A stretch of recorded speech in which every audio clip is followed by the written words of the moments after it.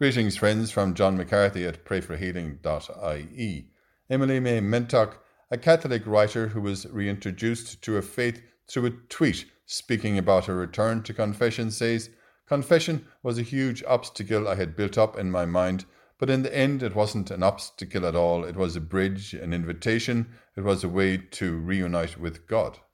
Pope Francis says, "Confession is a place in which God's forgiveness and mercy are received as a gift." In today's gospel acclamation we hear, "Come, Lord, do not delay. Forgive the sins of your people." Thank you, Lord, that we can turn to you all the time, and that we can find strength and overcome our sins in the sacrament of confession. Bless us in this season of Advent with the grace to return to the sacrament of reconciliation with you, where we can reunite with you and be freed of our sins and enter into your coming to be with us with joy, as we pray together and say for one another, "Hail Mary, full of grace, the Lord is with thee. Blessed art thou among women, and blessed is the fruit of thy womb, Jesus. Holy Mary, Mother of God, pray for us sinners now and at the hour of our death. Amen."